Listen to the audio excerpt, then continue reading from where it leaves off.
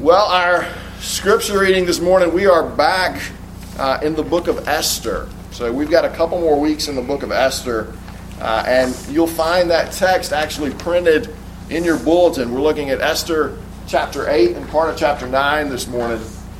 But the passage that we're going to look at this morning contains an incident that's the type of incident that honestly some people would use as a reason to reject Christianity.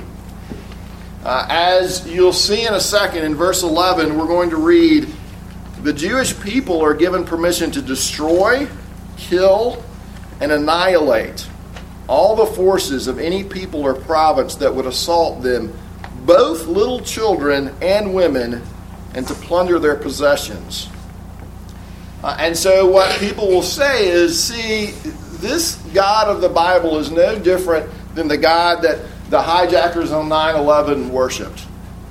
He's a vengeful God. It's no different from the holy war that Al-Qaeda is carrying out in the Middle East today. The Old Testament's no different from that. You Christians are all upset about terrorists killing innocent women and children, and yet your God tells his people to do exactly the same sort of thing. Or they might say something along the lines of, this is just the natural result of any kind of exclusivist religion. You think your way is right, you think your way is the only way, and so you wind up arguing with and getting angry with and eventually killing anybody who disagrees with you, who doesn't embrace your version of the truth. Or the objection might be more along these lines. I understand the God of love, but I don't really understand a God of judgment. I don't understand why he would send anyone to hell.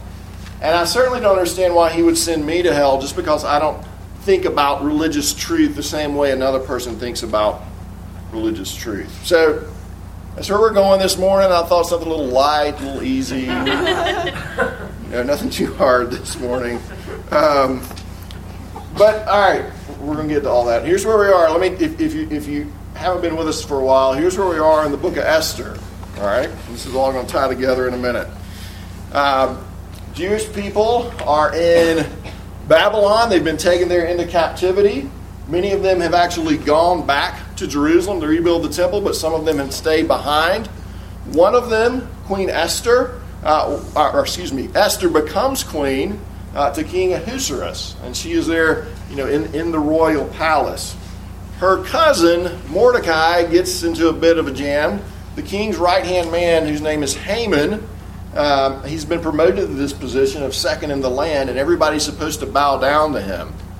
Mordecai refuses to do this. He won't bow down to Haman because Haman is connected. He's a descendant of people who had the Aggites who had attacked God's people when they were leaving Egypt for the Promised Land. And so Haman's this distant descendant. Mordecai won't bow down to him.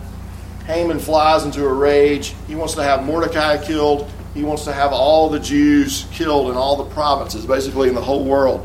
And so Mordecai pleads with Esther and says, you got to go in and talk to the king, and you've got to save us. And so Esther goes in, and she talks to the king. She talks to King Ahasuerus, and she exposes Haman and his plot. And Haman's hung. All right? Esther's given all Haman's possessions. Mordecai is promoted to second in the land. But there's still a problem. Haman had this decree issued in the name of the king that all the Jews were to be killed on this certain day. And that decree is still hanging there. Nothing's been done about it. So God's people are still very much at risk. So that's where we are, okay? That's where we are in the book of Esther. So Esther chapter 8. Again, you can find this in your bulletin. I'm going to start in verse 1. This is God's word. On that day, King Ahasuerus gave to Queen Esther the house of Haman, the enemy of the Jews. And Mordecai came before the king, for Esther had told what he was to her. And the king took off his signet ring, which he had taken from Haman, and gave it to Mordecai, And Esther set Mordecai over the house of Haman. All right, so things are going in a good direction. Then Esther spoke again to the king. She fell at his feet and wept and pleaded with him to avert the evil plan of Haman the Agagite and the plot that he had devised against the Jews. When the king held out the golden scepter to Esther, Esther rose and stood before the king, and she said, "If it pleases the king, and if I have found favor in his sight, and if the thing seems right before the king, and I am pleasing in his eyes, let an order be written to revoke the letters devised by Haman the Agagite, the son of Hammedatha, which he wrote to destroy the Jews who are in all the provinces of the king. For how can I bear to see the calamity that is coming to my people? Or how can I bear to see the destruction of my kindred?"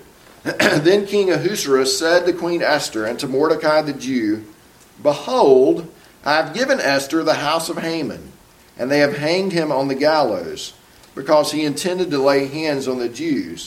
But you may write as you please with regard to the Jews, in the name of the king, and seal it with the king's ring. For an edict written in the name of the king and sealed with the king's ring cannot be revoked." The king's scribes were summoned, and at that time, in the 3rd month, which is the month of Sivan, on the 23rd day, and an edict was written according to all that Mordecai commanded concerning the Jews, to the satraps and the governors and the officials of the provinces from India to Ethiopia, 127 provinces, to each province in its own script, and to each people in its own language, and also to the Jews in their script and their language. And he wrote in the name of King Ahasuerus, and sealed it with the king's signet ring. Then he sent the letters by mounted couriers riding on swift horses that were used in the king's service, bred from the royal stud, saying that the king allowed the Jews who were in every city to gather and defend their lives, to destroy, to kill, and to annihilate any armed force of any people or province that might attack them, children and women included, and to plunder their goods. On one day throughout all the provinces of King Ahasuerus, on the 13th day of the 12th month, which is the month of Adar. A copy of what was written was to be issued as a decree in every province, being publicly displayed to all peoples, and the Jews were to be ready on that day to take vengeance on their enemies. So the couriers, mounted on their swift horses that were used in the king's service, rode out hurriedly, urged by the king's command, and the decree was issued in Susa, the citadel. Then Mordecai went out from the presence of the king in royal robes of blue and white, with a great golden crown and a robe of fine linen and purple. And the city of Susa shouted and rejoiced. The Jews had light and gladness and joy and honor. And in every province and in every city, wherever the king's command and his edict reached, there was gladness and joy among the Jews, a feast and a holiday. And many from the peoples of the country declared themselves Jews, for fear of the Jews had fallen on them. Now in the 12th month, which is the month of Adar, on the 13th day of the same, when the king's command and edict were about to be carried out, on the very day when the enemies of the Jews hoped to gain the mastery over them, the reverse occurred.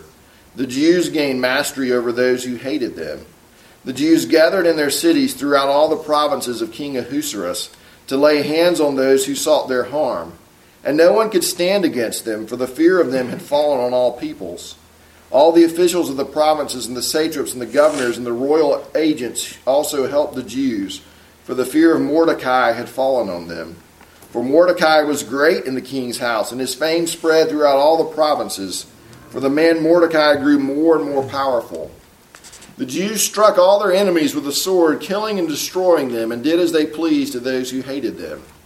In Susa, the citadel itself, the Jews killed and destroyed 500 men, and also killed Parshandatha and Dalphon and Aspatha and Poratha and Adaliah and Aridatha and Parmashtha and Arasai and Ardai and Vayaistha.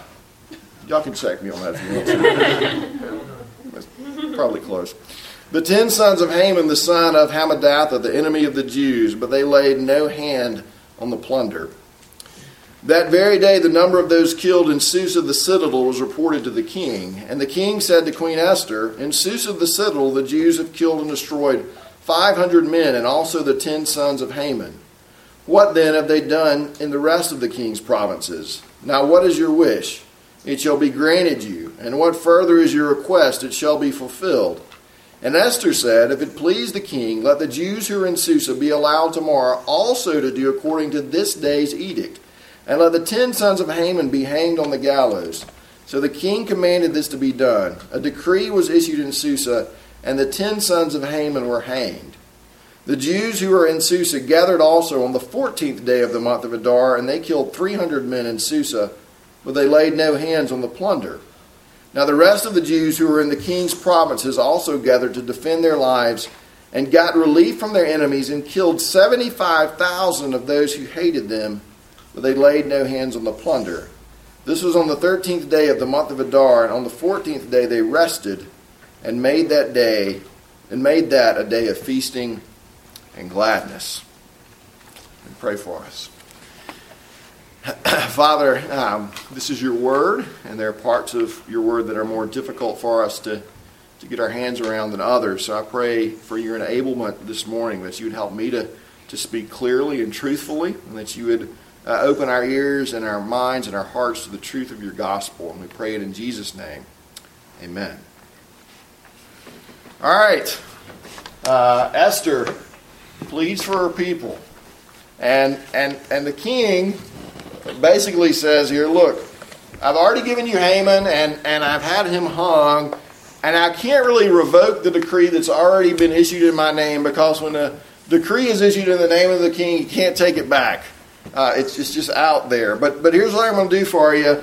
You write a decree, sign it with my name, and seal it with my ring, and make it say whatever you need it to say. I just can't undo the first one. But you write whatever you need to write to take care of your people. So Mordecai has a decree written so that the Jews will be able to protect their lives. Again, as the text says, by destroying, killing, and annihilating all the forces of any people or province that would assault them, both little children and women, and to plunder their possessions. And then what does the text tell us? Then the Jews defeated all their enemies with the stroke of the sword, with slaughter and with destruction, and did as they pleased with those who hated them. So what? All right, what do we gain from this? What do we learn from this passage? Well, the first thing I want you to see that this passage shows us is actually this: God's faithfulness to his promises and to his people. God's faithfulness to his promises and to his people. Now, you got to go back in the Old Testament a little bit to think about this. In Genesis 12, God had promised Abraham that all the families of the earth would be blessed through him. He had promised God that Abraham and all his descendants, he would be a God to Abraham and to them. Now think about that. What would happen to that promise if all of the Jewish people were suddenly wiped out? They no longer existed as Haman hoped. And think about Exodus 17. After the Amalekites attacked, or the Agagites attacked Israel on the way out of Egypt, God promised to wipe them out. He promised to destroy them eventually. But now here comes Haman, one of their descendants, and he's on the verge of having God's people annihilated.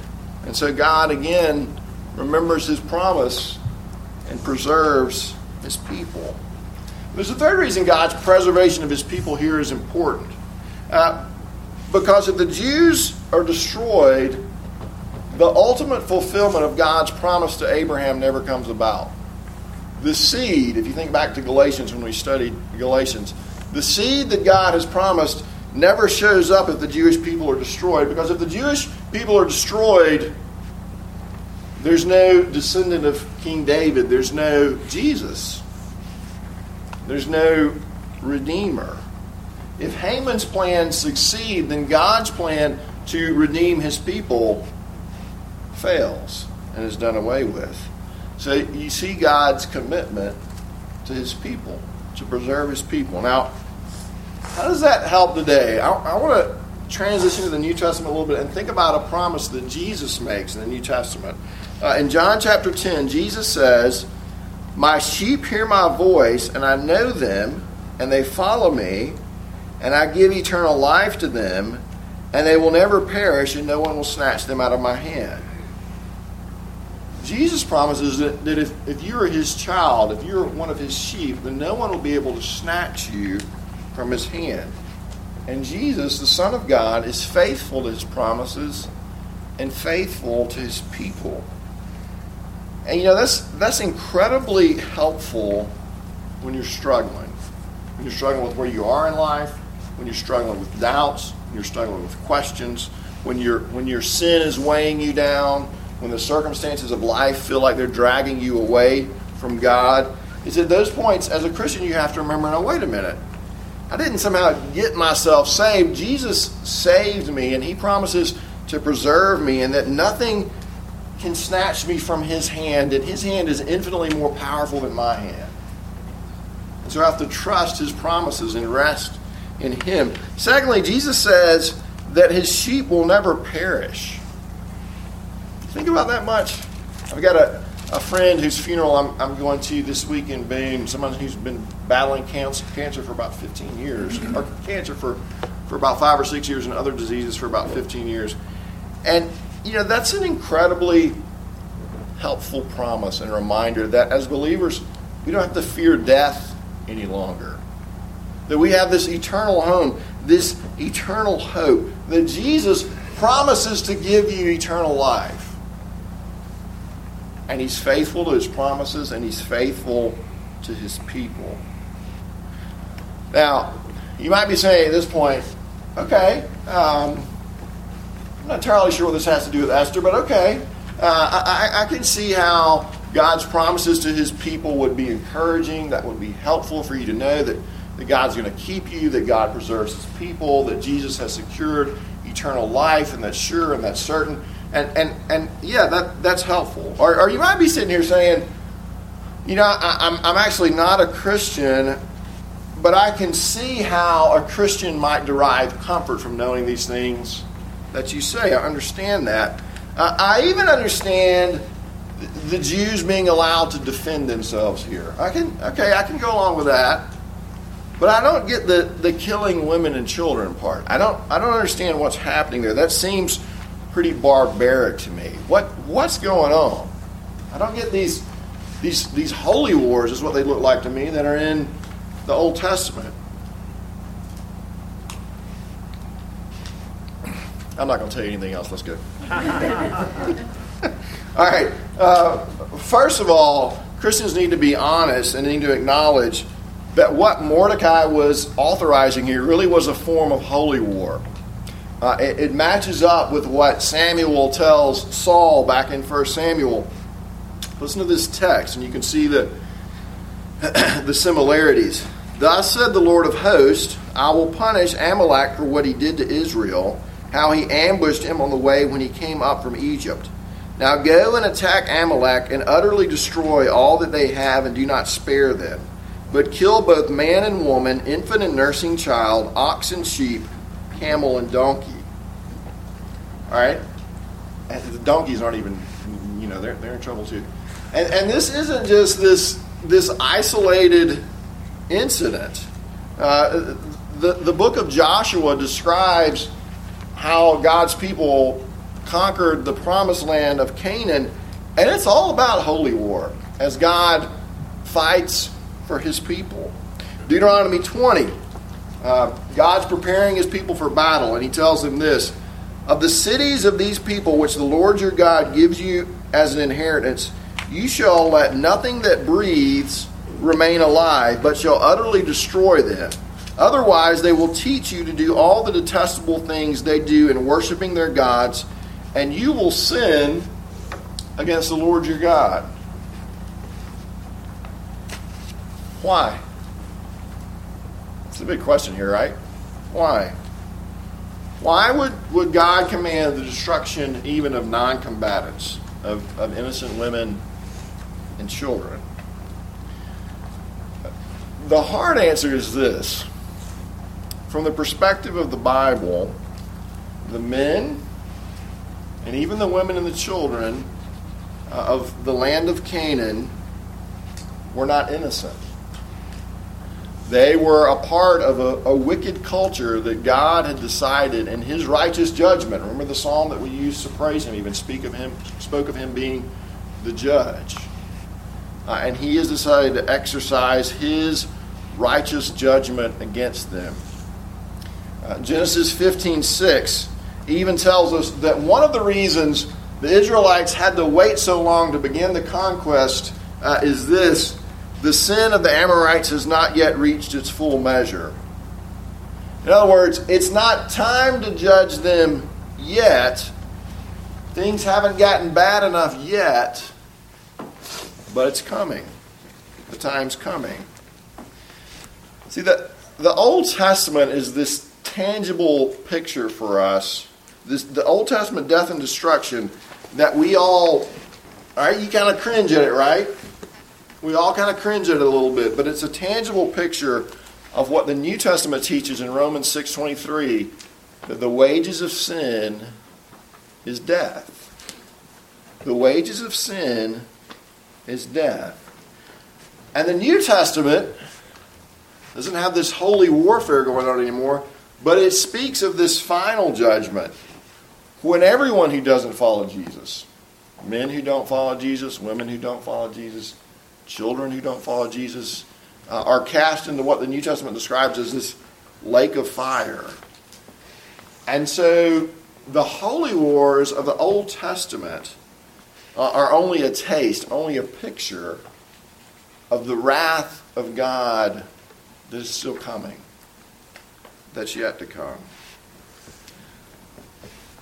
Now, at this point you may be saying, all right, that's it.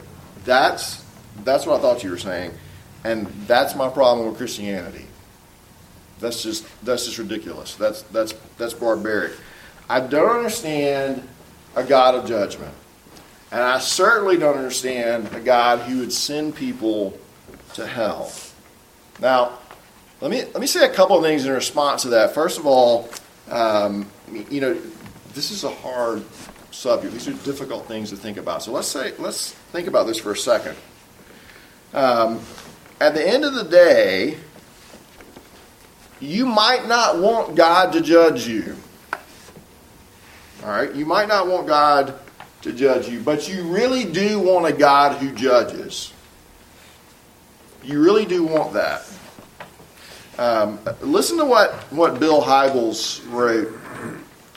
He said, "You say you can't conceive of a God who would ever punish anyone. That wouldn't be loving. But you have to understand God's justice. If I backed into the door of your new car out in the parking lot and we went to court and the judge said, 'That's no problem, Bill didn't really mean it,' you'd be up in arms. You'd want justice. If you went to a Cubs game and Sutcliffe, was a pitcher for the Cubs a long time ago, threw a strike down the middle of the plate and the ump said, 'Ball 4,' and walked in a run, you'd be out there killing the ump because you want justice. You hear that and say, well, I guess maybe you're right. I wouldn't want a God who wasn't just. But before you say, rah, rah, for a just God, let me tell you some of the implications.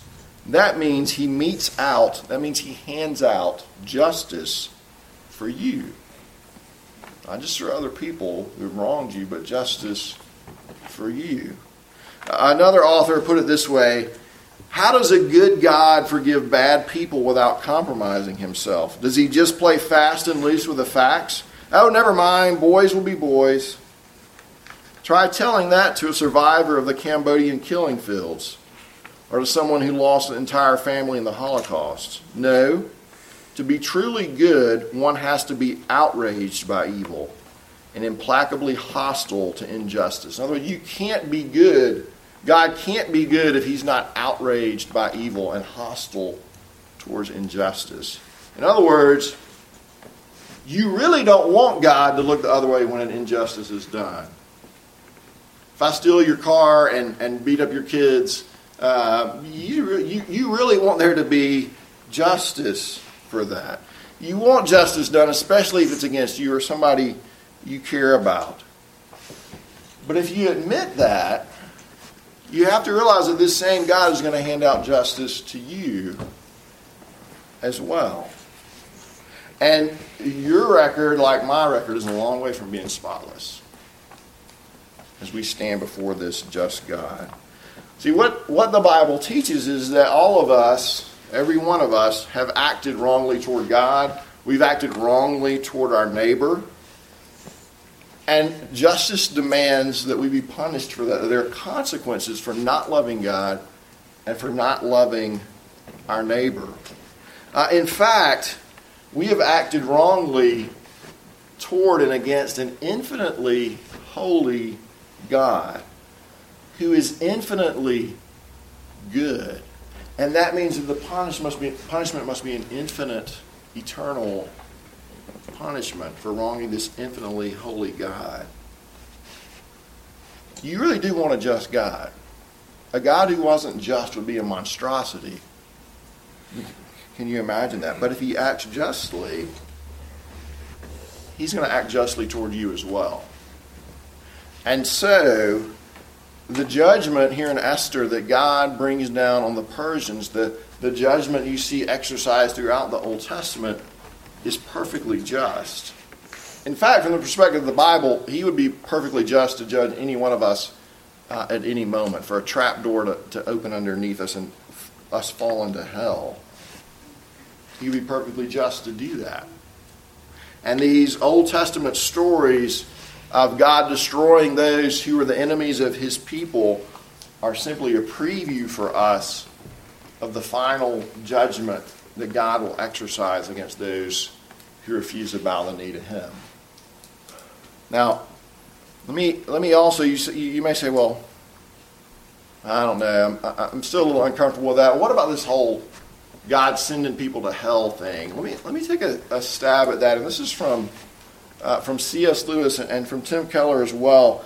C.S. Lewis wrote a book called The Great Divorce. And in The Great Divorce, there's this busload of people from hell who have arrived at the doorstep of heaven. And they're being pleaded with, leave your sin behind, leave hell behind, come to heaven. But they won't do it. They're not able to leave their sin behind. And this is what Lewis writes. He says, hell begins with a grumbling mood, always complaining, always blaming others, but you are distinct from it. You may even criticize it in yourself and wish you could stop it. But there may come a day when you can no longer stop it. Then there will be no you left to criticize the mood or even enjoy it, but just the grumble itself going on forever like a machine. It's not a question of God sending us to hell. In each of us there is something growing which will be hell unless it is nipped in the bud. In each of us there is something growing that will be hell unless it is nipped in the bud. And then Keller writes this: the people in hell are miserable, but Lewis shows us why. We see raging like unchecked flames their pride, their paranoia, their self-pity, their certainty that everyone else is wrong, that everyone else is an idiot. All their humility is gone, and thus so is their sanity. They are utterly, finally locked in a prison of their own self-centeredness, and their pride progressively expands into a bigger and bigger mushroom cloud. They continue to go to pieces forever, blaming everyone but themselves. Everybody twisted their arm. It's what they wanted. It's what they sought after. Keller writes, hell is a freely chosen identity apart from God, going on forever. Hell is a freely chosen identity that you've built apart from building your identity on God, that goes on forever and ever and ever and ever. And if you think about that, that fits with what Romans 1 says, as it talks about God giving people over to their desires. That's how he exercises his wrath, by giving you over to the things, the non-God things that you so desperately crave. And that's his wrath poured out on you. The logical consequences of those desires. C.S. Lewis says, there are only two kinds of people in the end: those who say to God, thy will be done, and those to whom God says, thy will be done. Okay? Your will be done. And hell is that going on forever and ever and ever. Now you might say, all right, those are nice little arguments, but I still don't like this idea of a God of judgment. I just don't like to think of God like that. I have a problem with a judging God. Let me ask you this. Why don't you have a problem with a forgiving God? Why don't you have a problem with a forgiving God? Other cultures have a problem with a forgiving God, and they don't have a problem with a judging God. Did you ever consider that maybe your objection to God's judgment is just a vibe that you've picked up from the culture around you? Does that make it true? Does that make it real just because you've chosen that you like to think about God in that way? Well, what about today? All right, should the church still be involved in this holy warfare? Yes and no. Yes and no. What do I mean by that? Well, I'm not going to read it now because we've read a lot, but Ephesians chapter 6. Go back and read Ephesians chapter 6 later today. The preview of the final judgment is over. And if you think about the Old Testament like that, this preview of final judgment is over. And on this side of the cross, we don't struggle so much with physical enemies as we struggle against spiritual enemies, principalities, using spiritual weapons. We're not called to go out and point guns at people and tell them to convert or die. One commentator put it this way: we live in the era of grace in which we fight with spiritual weapons to bring the gospel to the nation, defeating God's enemies by seeing them graciously transformed to his friends. That we want to see people become no longer the enemies of God, but through the power of the gospel, see them actually become the very friends of God. And in the Old Testament, at one time, the literal destruction of God's enemies was called for in order to preserve the Messiah until it was time for him to come. But now that Christ has come, we are called to love our enemies as Christ has loved us when we were his enemies. And that's kind of the interesting thing in all this. See, that the Israelites didn't get to be God's people in the first place because they were so good. Deuteronomy 9, God actually tells the Israelites, look, it's not because of your righteousness, it's not because of your integrity that I'm giving you this land. In fact, you're a stiff-necked people.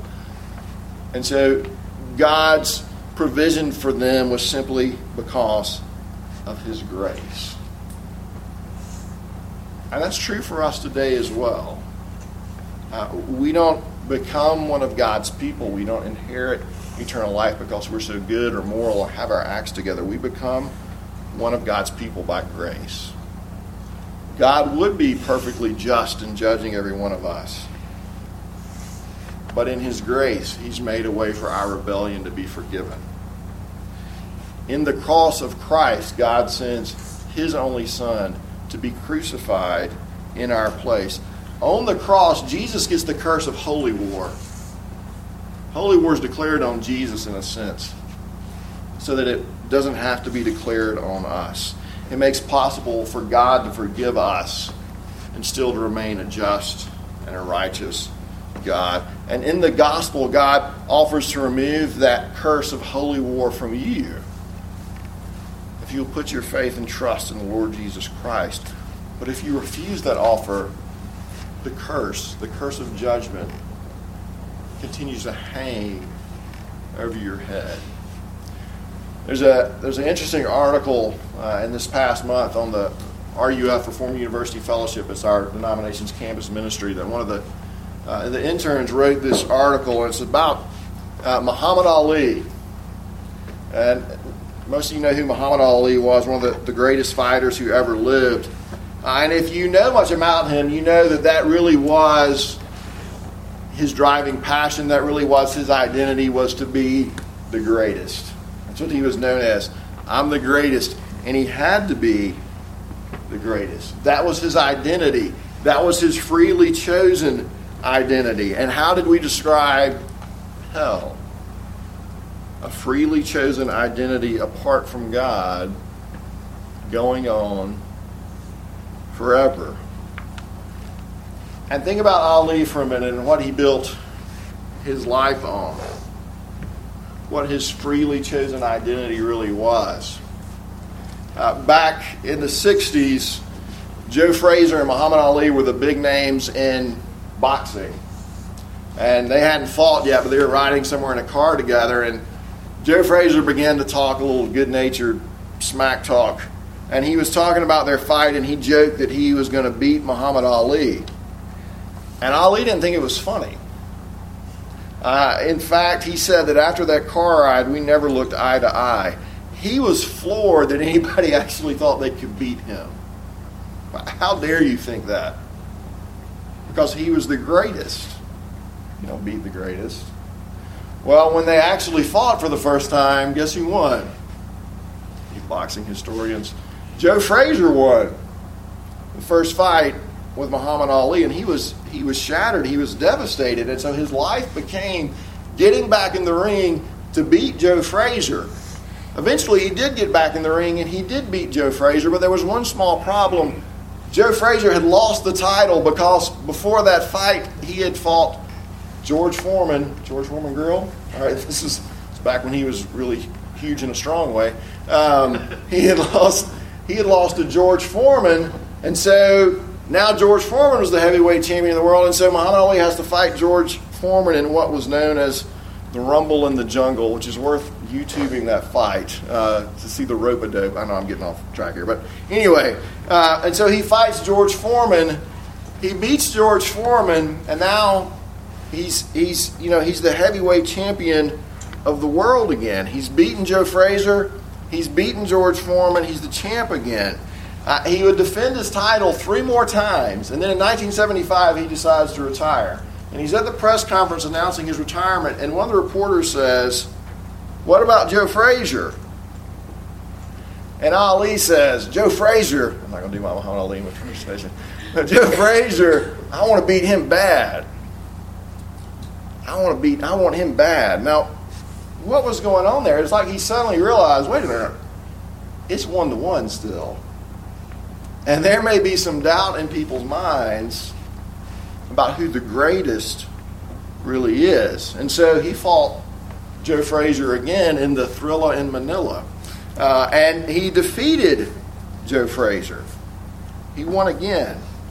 He fought 10 more times after that. And then in 1978, and this is from my childhood, this is kind of the Muhammad Ali I remember, which is his washed up point. He fights Leon Spinks.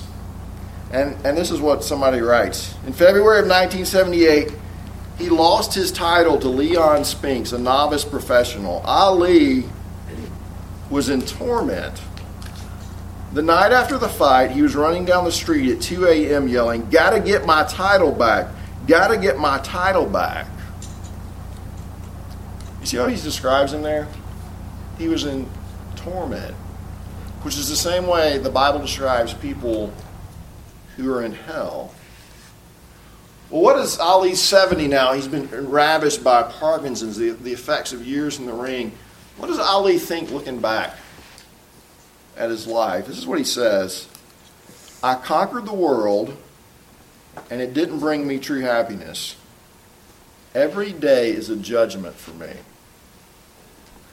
I conquered the world, and it didn't bring me true happiness. Every day is a judgment for me."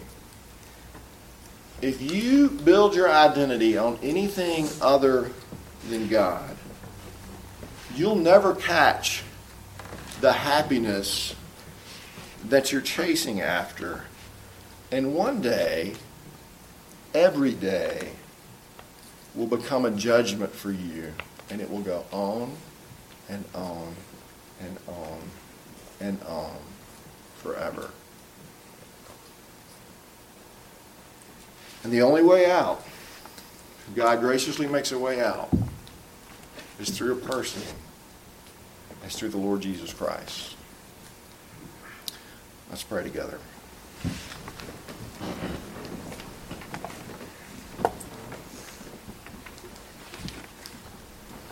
Father, these are weighty things to talk and to think about. Scary things to talk and to think about. Father, I pray that you'd help us to think about them rightly, to think about your holiness and justice and even wrath in a right and proper way. And I do pray that you would see that you've made provision, that you've made a way for us through Jesus. And I pray that you'd cause us to run to him and find shelter and rest in him. I pray it in his name. Amen.